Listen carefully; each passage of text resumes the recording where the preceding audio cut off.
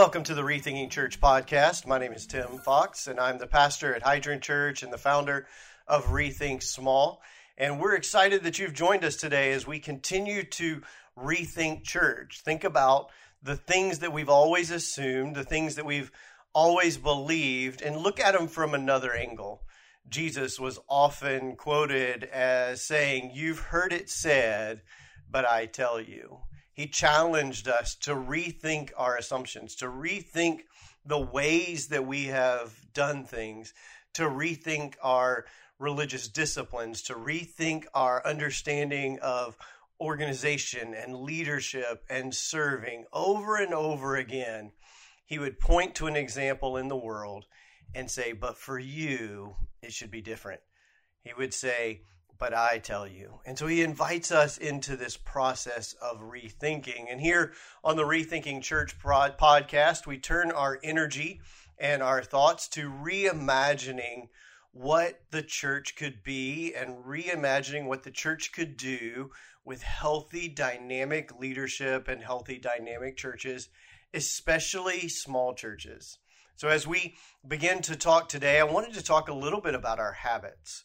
Our habits. Now, this applies both to a church and to a leader, to any of us. You see, our character is the core of who we are, and it is built from our habits.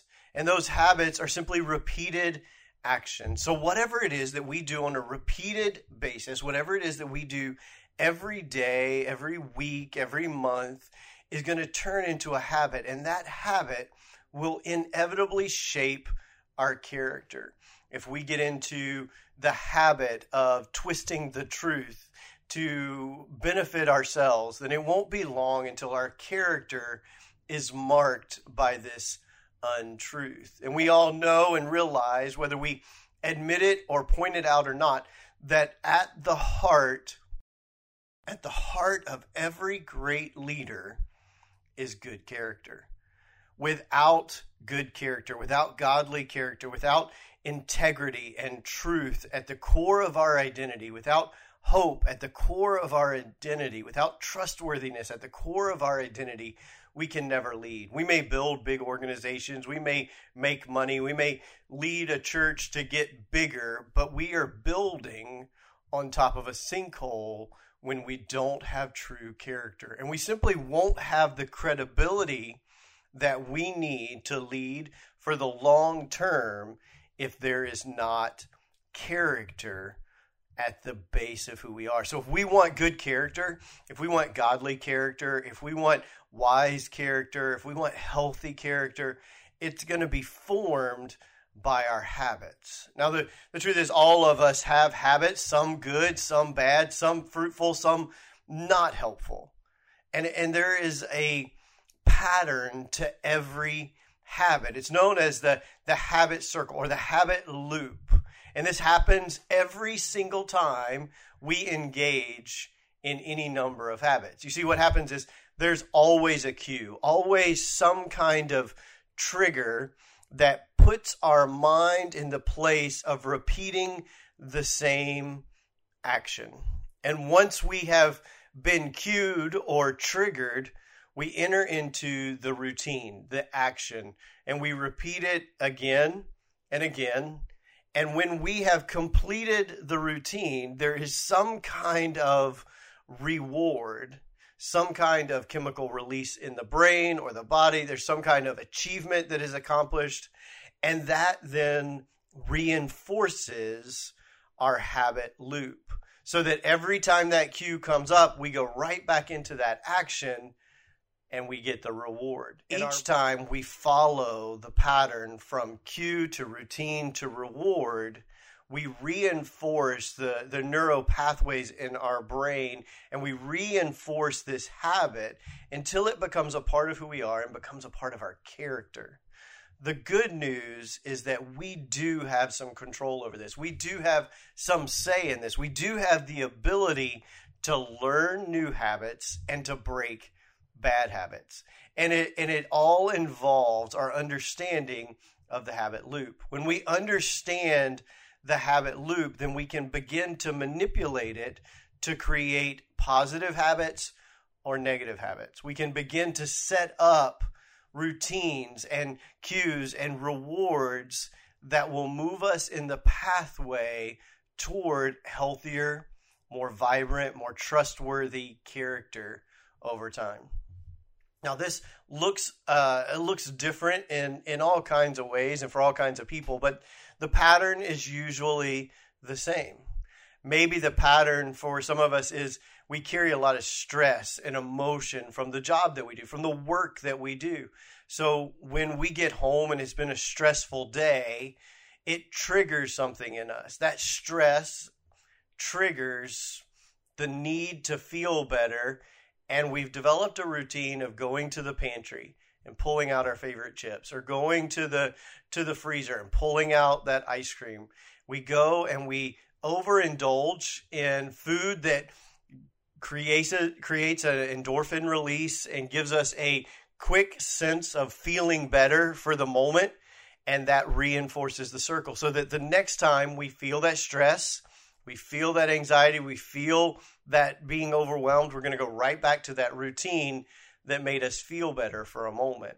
The problem is we know that ultimately dealing with stress or any emotion by eating is never going to be a helpful pattern. It's never going to lead to really learning to deal with the stress, really learning to deal with the emotions, really having a healthy body, mind, and spirit. So we have to develop a different set of habits, a different routine when that cue comes up. Or we have to learn to avoid the cue altogether. Now, if we want to build great habits, we need to set ourselves up to be able to follow through on great habits. Now, the thing that happens to a lot of us, we'll just use going to the gym as an example, is we make this commitment to get healthy, to go to the gym. And so we tell ourselves we're going to go at whatever time, and we're going to work out for an hour, and we're going to do this every day. The problem is we've taken on too big of a routine. And so when the cue hits, there's not enough reward to support the routine to feed the cue, and it doesn't take long before that habit falls away. But we've seen that smaller habits are easier to develop over time. And if we start small, then we can use this compound effect to build greater and greater habits. So, for example, if you want to begin to work out daily, then you start by putting on your sneakers daily. And maybe it feels counterintuitive, but the best thing you could do if you want to begin a healthier workout routine is at the same time every morning put on the clothes and the shoes that you're going to work out in. And that is the completion of the routine. And you feel positive because you actually did it, and you feed the cue. And you do that every day for 3 weeks until the next time when you go for a 5-minute walk for 3 weeks, and then a 10-minute walk. And then you start going to the gym, and you do a 10-minute routine, and you come home. And you make the habit actually showing up at the gym every day that feeds this cue until you're at a place where that can grow to a greater and greater habit. It has to start small and grow to be most effective. Now, for many of us, it's the cue. We've got to set up positive cues for those routines instead of allowing ourselves to fall back into a negative routine when those cues happen. We can do the same thing with removing habits. We simply have to learn how to remove the cue. If stress and negative emotions at work lead to overeating, then we need to go back and find out why we're getting stressed and having negative emotions at work and begin to deal with that so that that cue is eliminated. And when we walk home or we get home, we walk in the door, we're not headed to the pantry or the freezer because we're not having those emotions queuing up that routine. Or you can break it on the other side and make it painful to do whatever it is. Now, we have all kinds of habits, some good, some bad, some helpful, some not. And it can be overwhelming to try to decide that we want to add 5 new habits this year to our lives. But imagine if you, over time, added one good habit and eliminated one bad habit a year. So you have a net gain of 2 positive habits, and did this for 10 years. You're going to completely change your life over time by changing one habit at a time instead of getting frustrated trying to change lots of things. Now, this works in our churches too. New pastors, we get frustrated or we get an idea and we want to change lots of things, right? This can happen whether you're brand new in the church and you see all of the bad habits, you want to fix them all at once, or you've been there for a while and you've experienced all of these bad habits of the church that you want to change. And we try to change them all at once. And we want to eliminate 15 bad habits and start 15 new ones all in the same year. And we get frustrated when it becomes overwhelming or we don't stick with it or it doesn't last. But what if we took this same approach with our churches and we looked at one negative habit of the church and one that we could eliminate each year and looked for one positive habit we could add this year? It's not going to revolutionize your church and create massive growth in a year, but 5, 10 years down the road, the change in your church and in the lives and in your community, because your church has developed one new good habit and eliminated one bad habit over time, over and over again.